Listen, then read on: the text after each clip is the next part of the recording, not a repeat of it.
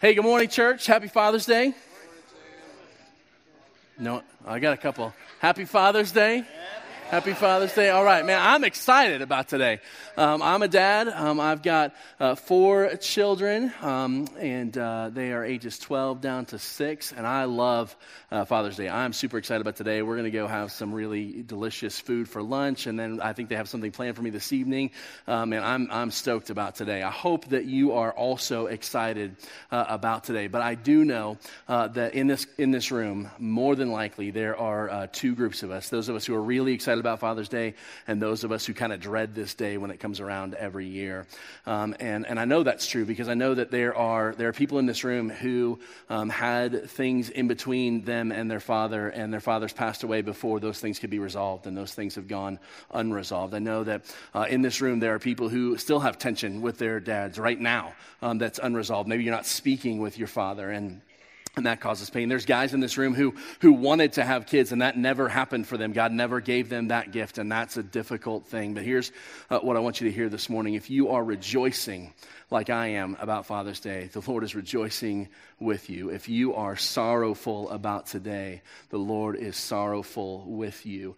Scripture says He is close to the brokenhearted, and He is here today with you, and He wants to mourn with you and walk you through that. But in any case, I believe God has something for us today, that He wants to speak to us, that He has a word for us, that He is going to, through His word, speak life into our lives this morning. And if we would take the time to listen to Him, to hear from Him, and to put into practice the thing that He's going to show us, I think it will bring new life into our lives, into our relationships, and into our world. And so I just want to take a moment because I get that we're in kind of different places sometimes, and I just want to take a moment and focus in and say, hey, God, You are here, and we are ready to listen. So would you join me just in a posture of receiving? Just put your hands out, and we're just going to pray and declare to God that we are ready to receive what He has for us today. Heavenly Father, I thank You, God, that You are the father to the fatherless, that You are the perfect Father that we can all look to. Father, I thank You that You are a good and gracious God.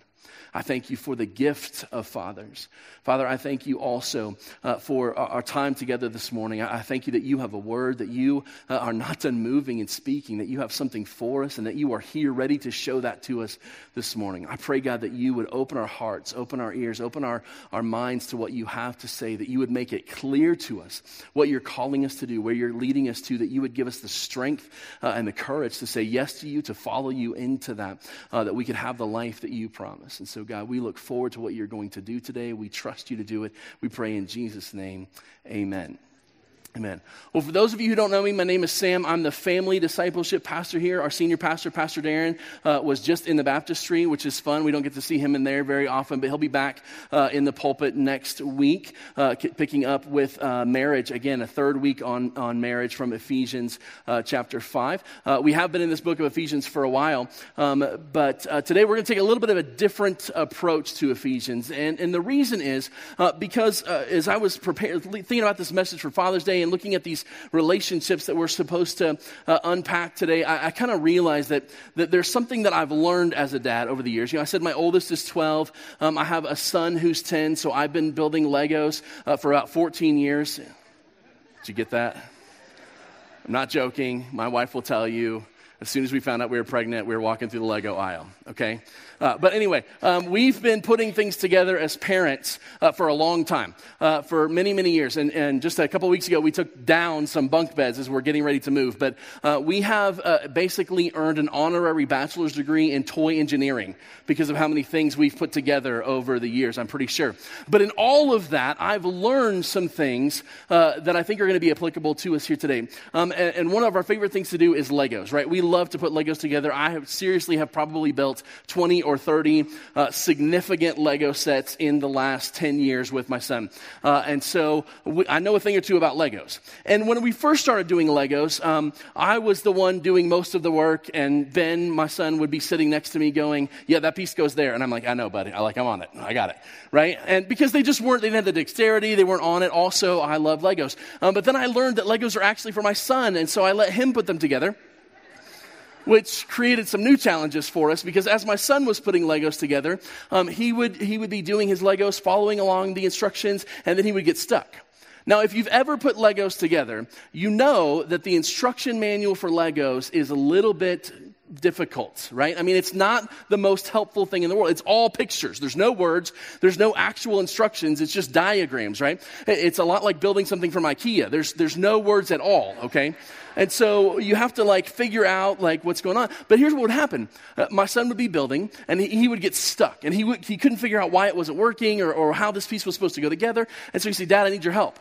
And so I'm excited to help. I come over and it's Legos, right? I can't wait. And so I jump in and we've got the book open to the middle and there's a little diagram and I'm going, this doesn't make any, I don't know. This doesn't make any sense at all. And what I learned was, what I need to do sometimes is instead of just jumping into that page, it's helpful to step back and go, what are we building? Are we building a Lego Ninjago dragon here, or are we building something from Star Wars? Because it helps me frame up what we're doing. It helps me get perspective on this specific instruction, how this piece is supposed to fit in with the rest of it, right? And so that stepping back and knowing what we're doing, what we're trying to accomplish, what we're trying to build is helpful when we step into that moment. Looking just at those two little pictures isn't always the most helpful thing. I mean, we need those instructions to be able to move forward, but we've also got to have the perspective. Now, the other thing I learned is that with Legos, there's kind of a pattern. And if you've put Legos together, you know that this is true. You know that when you see a really long, flat piece, more often than not, that piece is a structural piece that a whole bunch of other things are going to fit together on, right? It's going to hold a whole bunch of stuff together. And more often than not, if you see a small flat piece, that's probably more decorative or detailed. Now, not always, but probably more likely that's going to be decorative or detailed. And the reason that becomes important is when you step in the middle and you're looking at this picture, you realize if it's a long piece, oh, this is what I'm building. If it's a tiny piece, this is probably what we're working on. So it's helpful to understand those patterns. And truthfully, as humans, we love patterns, don't we? Now, I don't mean I'm not wearing a patterned shirt today. It's the first time ever I'm not wearing plaid on the stage. But normally, if you see me here on the week, I'll have a plaid shirt on. There's a pattern on my shirt. That's not the kind of pattern I'm talking about, though. We love patterns. Our brains are designed to find patterns and repeat patterns. Did you know that?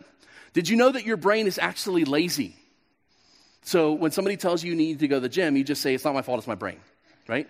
I'm just saying, right? Our brains are actually lazy, right? They like to be efficient. They like to do the same thing over and over again. And so our brains are designed to find patterns. And if something looks the same or feels the same or smells the same, it will process that information the same way it did the last time because that's efficient. That's less energy than creating new neural pathways, creating new memories, creating new thought processes. It's way more efficient. And so we are designed for patterns. Now, the problem with this is when we get into patterns that are not great for us. No amen to that?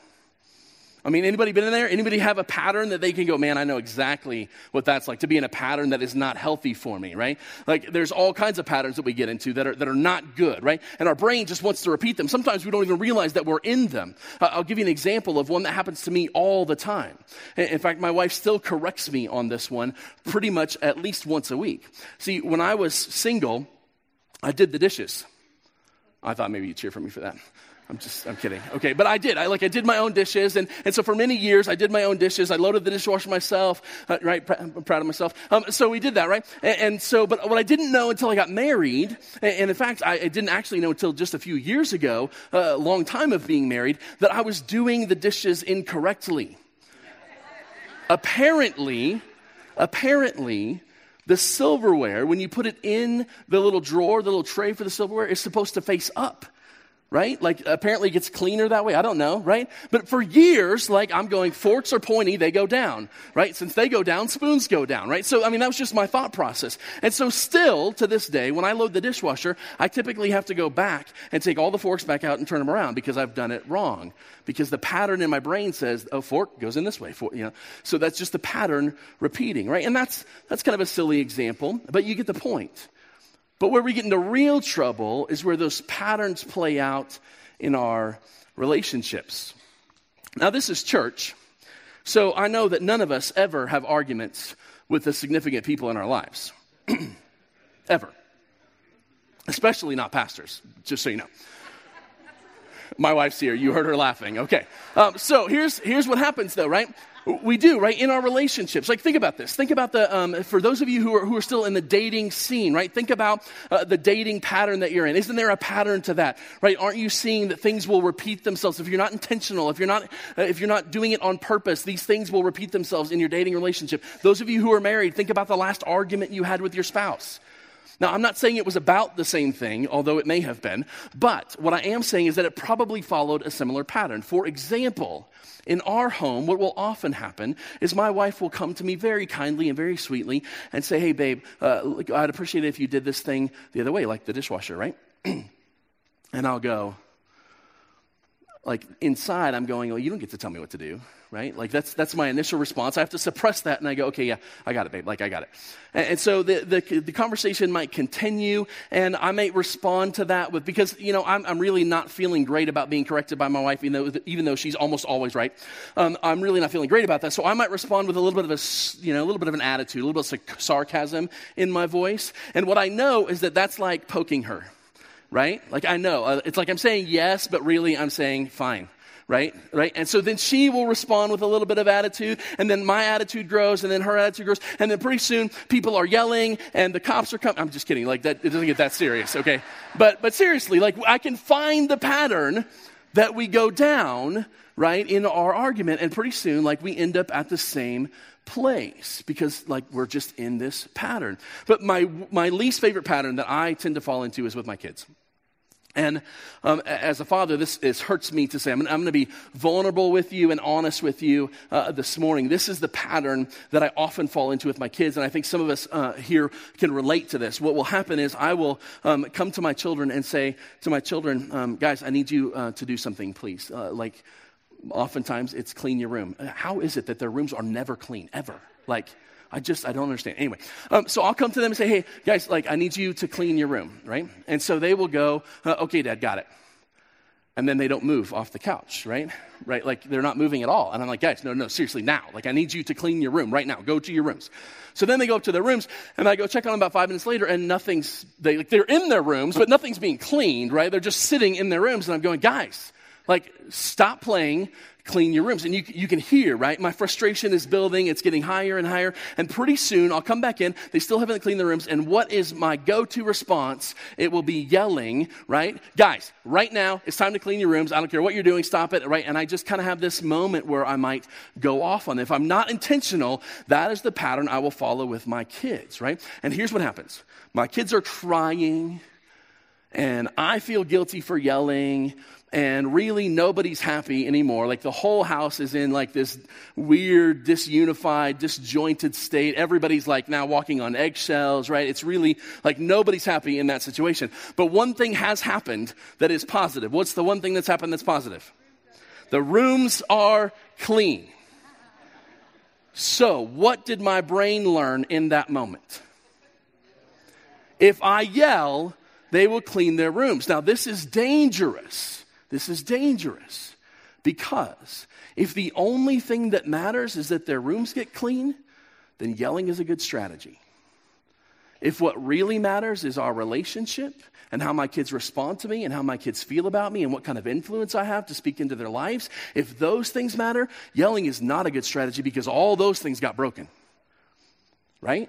And this is what happens to us in these relational patterns. We find something that works, but often we're focused on the wrong thing. It's like being in the Lego book, right, and focusing on just that piece and not realizing what we're really trying to accomplish overall, what we're really trying to build in the big picture. And so this morning, what I want to do is look into some of those close-up pictures of how do we build relationship with our kids, right? We're going to look at Ephesians chapter 6. If you have a Bible, you can turn to that page. We're going to look at this close-up, zoomed-in thing that Paul gives us on kids and parents, and we're going to look on the next section, which is about bondservants and masters, and we're going to zoom into those things and read them and see what they say, but then we're going to back up.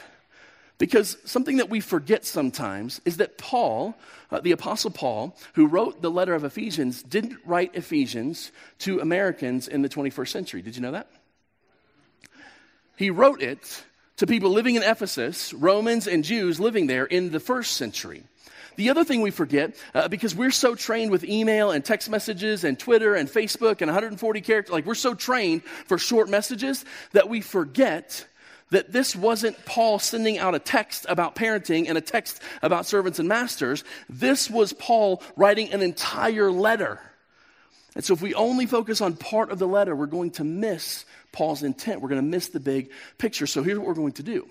We're going to look at these sections, but then we're going to step back and look at the entire letter and see how these fit in with the entire letter. And then we're going to look for the patterns that we can repeat, that are going to help us to have better relationships, that are going to help us to have unity in our relationships, that are going to help us to stay together with the people that we care about staying together with, okay? So that's what we're going to do. If you've got a Bible, Ephesians chapter 6, we're going to start in verse 1. If you don't have a Bible, the text is going to be up on the screen. I need to make just one more comment here. I know that we're used to the outlines on the back of our bulletin, some of us, where we have fill in the blanks, and you might notice that there's one giant blank today. So let me apologize for those of you who love fill in the blanks. Let me apologize to you. And my only response to that is it was VBS. Okay, enough said. All right, so it is what it is. But here's my recommendation, all right? If you're a note taker, if you love those things, if you go back and read them over and over again, here's my suggestion to you. Write down the scriptures that we're going to look at. We're going to look at a lot of scripture today. We're going to go through a whole book of Ephesians. So write down the references and then go back and read them and then read the context around them. That's going to be really helpful for you in understanding these concepts after today. Okay, so that's my suggestion with that blank sheet of paper. All right, here we go. Ephesians chapter 6, verse 1. Here's what it says. Children, obey your parents in the Lord, for this is right. Honor your father and mother. This is the first commandment with a promise that it may go well with you and that you may live long in the land. Fathers, do not provoke your children to anger, but bring them up in the discipline and the instruction of the Lord. Now we're going to pause right there. All right, pretty straightforward stuff. Obey your parents in the Lord. This is the right thing to do. Fathers, don't be harsh with your children, but bring them up in the instruction and discipline of the Lord. I mean, you guys are smart, right? You can read that. I don't need to expound on that a whole lot. What does it mean? It means exactly what it says. But here's what you do need to know. There's a context here. Because remember, Paul is writing to Ephesus in the first century. And in the first century, Romans and Jewish fathers had complete authority over their children. And when I say complete authority, I don't mean like I get to decide what's best for you, what school you go to, what you're going to eat. No, I have complete authority over your entire life. If I decide that your actions would cause a significant enough a consequence, then I can have you killed. That kind of authority, right? In my research, I found a letter from a Roman soldier writing back to his wife saying, hey, I'm so glad that you're pregnant. If it's a boy, then that is wonderful. If it's a girl, leave it outside. That kind of authority. The only thing that held them back, the only restraint on them was public opinion, what other people would think about them for their actions, right? So it's in that context that Paul writes, children, obey your parents in the Lord. Now, what we need to understand here is that when Paul says obey your parents, he's not saying like you had a choice, like you get to choose to obey or not, so you should probably obey. Children did not have a choice. And I don't mean just little kid children. In that culture, that authority of the father was extended until the father passed away. There was no age in which a son or a daughter was no longer accountable to their father. Until the father died, you were under his authority in that culture. And so it's in that context that Paul says, hey, look, you have to obey anyway, but do it willingly because it's the right thing to do. Honor your father and your mother. This is a promise with it. It's going to go well with you. You're going to live long in the land. Now, immediately, some of us go, but if you knew my dad, like Pastor Sam, if you knew my parents, there's no way you would tell me to do this. And I'm saying, I'm not telling you to do anything. Paul is writing, obey your parents, that this is the right thing to do. And here's what I would say. If I could interpret for Paul just for a second, here's what I think Paul would say to us. This letter was written to Christian communities. The expectation here, the ideal situation is that fathers are doing their job, children are doing their job, that all of it is working together and it's building unity with one another. But even if that's not the case, you have an accountability to God to do what he's asked you to do as much as you possibly can. So if you can obey your parents, then obey your parents. If you can't, because what they're asking you to do is sinful, harmful, going to hurt you, going to hurt somebody else, then don't obey them. Because you're accountable to God, ultimately, not just to these parental units, right? And he would say the same thing to fathers, right? Fathers, yes, train and instruct them, but remember, you're accountable to God in your training and instruction. Now, this word honor, we don't throw this word around a lot. I mean, we talk about honor in a military culture sometimes, but let's understand what Paul means here by honor. What he's meaning here is by giving the proper respect to. And you may say, well, my parents don't deserve any respect. And that may be true. Like, I've heard some stories that would curdle your blood with how terrible some parents have been to their children. I get that. But here's what I can tell you. To honor that kind of a parent, to honor the parent that doesn't deserve honor, looks like this. You don't go around telling everyone how terrible they were. You don't just spread all of the horrible, nasty things you can all over Facebook and say, my dad was this awful person. Now, it's okay to talk about those things in a couple of contexts. When it's for your safety, when it's for the safety of someone else, or when it's for your healing. So if you're talking to a pastor, you're talking to a friend, you're talking to a counselor who's going to help you get past some hurt, it's okay to talk about those things. But not just to spread the rumor and the vile, just this ugly poison for the sake of spreading it. That's what it looks like to honor a dishonorable parent, okay? Now, all this is going to become a little bit more clear when we get to the end and we see the pattern, okay? But we're going to move on for right now. The next section here, Paul writes to bondservants and masters. Now, I'm going quick, guys, because we just don't have nearly enough time. Bondservants and masters. Most of us don't have servants. Anybody have a servant? Because I'm coming to live at your house. No, I didn't think so. Okay, so most of us don't have servants and masters in this day. But what we do have is bosses and employees, right? You have coworkers, you have managers, you have people that you're accountable to in your work. There are people who are accountable to you in your work. And so we can apply this to that context. And here's what he says: bondservants, obey your earthly masters with fear and trembling, with a sincere heart as you would Christ, not by the way of eye service as people pleasers, but as bondservants of Christ, doing the will of God from the heart, rendering service with a good will as to the Lord, not to man. And he goes on saying, knowing that whatever good anyone does, this he will receive back from the Lord, whether he is a bondservant or is free. Masters, do the same to them and stop your threatening, knowing that he who is both their master and yours is in heaven, and that there is no partiality with him. Now, again, you guys are smart, right? You can read this. It's pretty clear. If you work for someone, do a good job. Work hard for them. Work as if you're working for the Lord. Don't just give lip service. Actually do the job well. If someone works for you, treat them really well. Be kind to them. Don't be harsh with them. Don't be mean to them. Like this isn't hard for us to understand. This is pretty straightforward. But here's where the question comes in again. Well, what if my boss isn't worth serving? What if my boss doesn't do things the right way? What if he's unethical? What if he's immoral? What if these things come up? What if my employees are terrible? What if they're awful, terrible people and I have to constantly get on them to do the things that they're supposed to do, right? Well, again, if we step back and look at the big picture, Paul's intent here will become clear. And because we're really short on time, we're going to jump right to that, okay? We're going to go fast. So everybody's got to hold on tight. Here we go. Ephesians chapter 1, verse 7. This is all the way back to the beginning of Ephesians. Here's what Paul says, right? Now we're looking at the big picture. We're stepping back and going, what is Paul trying to build? What's the overall intent of this? And here's what he says. In him, this is in Christ, we have redemption through his blood, the forgiveness of our trespasses according to the riches of his grace, which he lavished upon us in all wisdom and insight, making known to us the mystery of his will according to his purpose, which he set forth in Christ as a plan for the fullness of time. All right, so pause right there.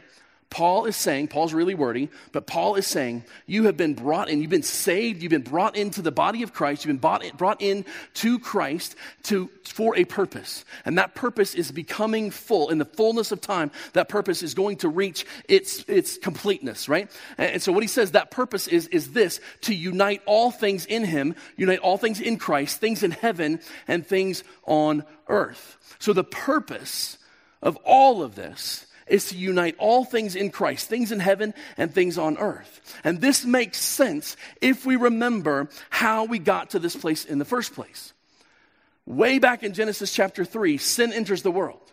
Prior to sin entering the world, we have perfect unity with mankind. Between people, there's perfect unity. Between man and God, there's perfect unity. Nothing is broken. There is no need for rule or authoritative, commands because it's in perfect unity. There's perfect submission, perfect unity in the garden prior to sin. Sin enters the world and all that gets broken.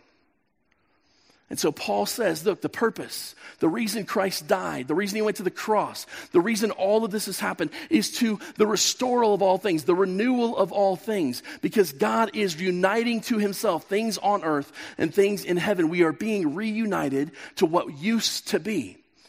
In Galatians, he says it this way: there is neither Jew nor Greek, there is neither slave nor free, there is neither male nor female, for you are all one in Christ Jesus. We are being brought into one. And since that is the purpose, to find this unity, to find this oneness in Christ, Paul goes on to say in Ephesians 4, right? He's going to expound on that a whole bunch in Ephesians 2 and 3, and then we get to 4, and this is what Paul says: as a prisoner of the Lord, I urge you to walk in a manner worthy of the calling to which you have been called.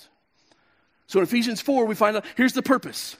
You've been saved to become a part of this grand purpose that is the uniting of all things under Christ. Things in heaven and things in earth being united under Christ. Since you've been called to that, walk worthy of the calling. Walk worthy of the calling. And then he goes on in Ephesians 4:17, he says, and I testify in the Lord that you must no longer walk as the Gentiles do.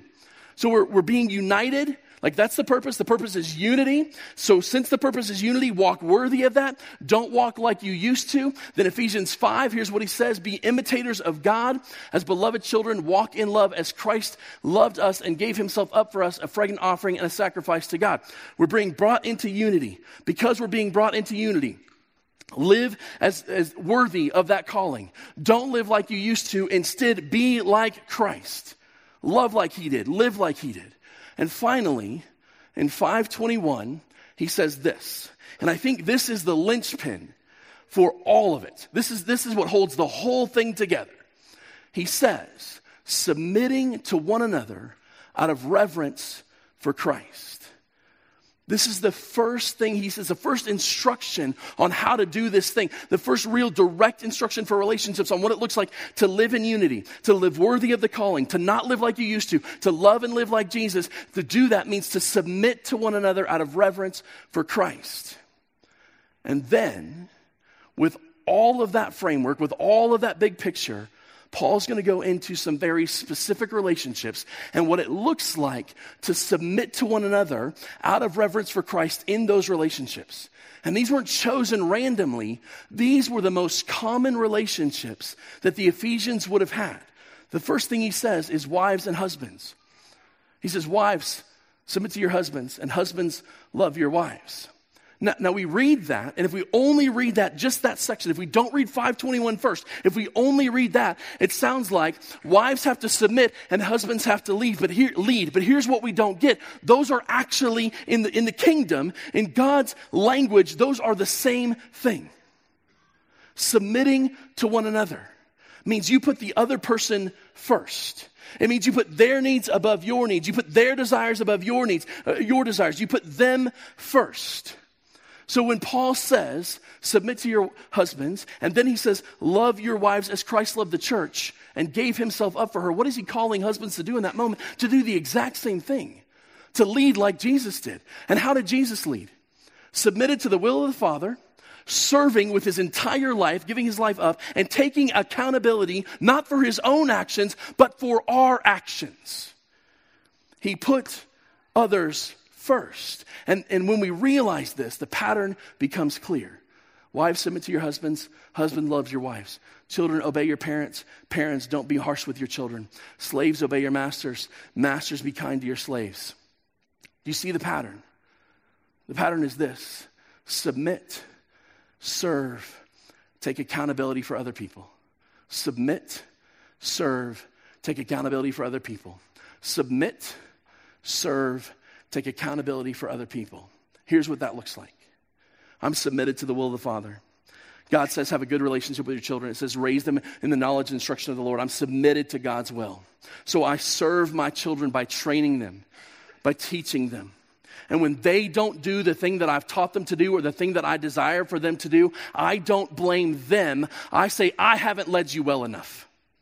I haven't served you well enough. I haven't done my job as the one who's accountable for this, and that is why you haven't done your job. So when your room's not clean, it's not your fault, it's my fault, because I've taught you that you don't have to do it until I yell. That's my fault. And so what it looks like to be in relationship in the kingdom is I submit to the will of the Father. I serve the people around me well. And I take accountability for their actions, because if they are doing it wrong, it means I've done it wrong in these places. I haven't submitted to the will of the Father, and I haven't served them well enough in my leadership. That's what it looks like. And if we will establish this pattern, can you imagine what would happen in your relationships? If every single person in this room said, look, I'm submitted to the Father, first and foremost. And because of that, I'm submitted to the people around me to serve them well, to put their needs first, to do what they need first, to do their desires first, to make sure they have what they need, to lead them well, to teach them well, to instruct them well. I'm serving with my whole life. And when it doesn't go the way it should, I don't blame them, I take accountability. Doesn't that sound like it would breed unity? It does.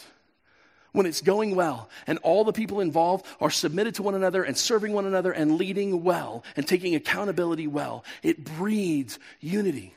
But even when it's not going well, when someone is not doing that, when you have a boss that just refuses to be kind, when you have a parent who just refuses to be kind, when you have a spouse that is just difficult to live with, when you still do this, it causes them to pause and go, why do you love me? Why are you serving me? Why are you taking responsibility for what I know I did? And it gives you the opportunity to point them to the gospel. And so submitting to one another always brings unity eventually. Always. And so as we look at these things, we submit to one another. We serve each other well. And we take accountability for what other people are doing. And when we do that, it breeds this unity. This is hard. I'm not going to stand up here and pretend like this is the easiest. Just go home and implement this pattern today, man. You got it. This is a hard, hard thing. Because for most of us, the world has taught us a different pattern. It's taught us to put ourselves first. It's taught us to make sure people respect us. It's taught us to make sure that we get what we need, that we take care of that people do what we ask them to do. It's taught us to do that. That's the pattern the world has taught us. But I'm telling you, this pattern will bring unity and will bring life and will bring peace into your relationships.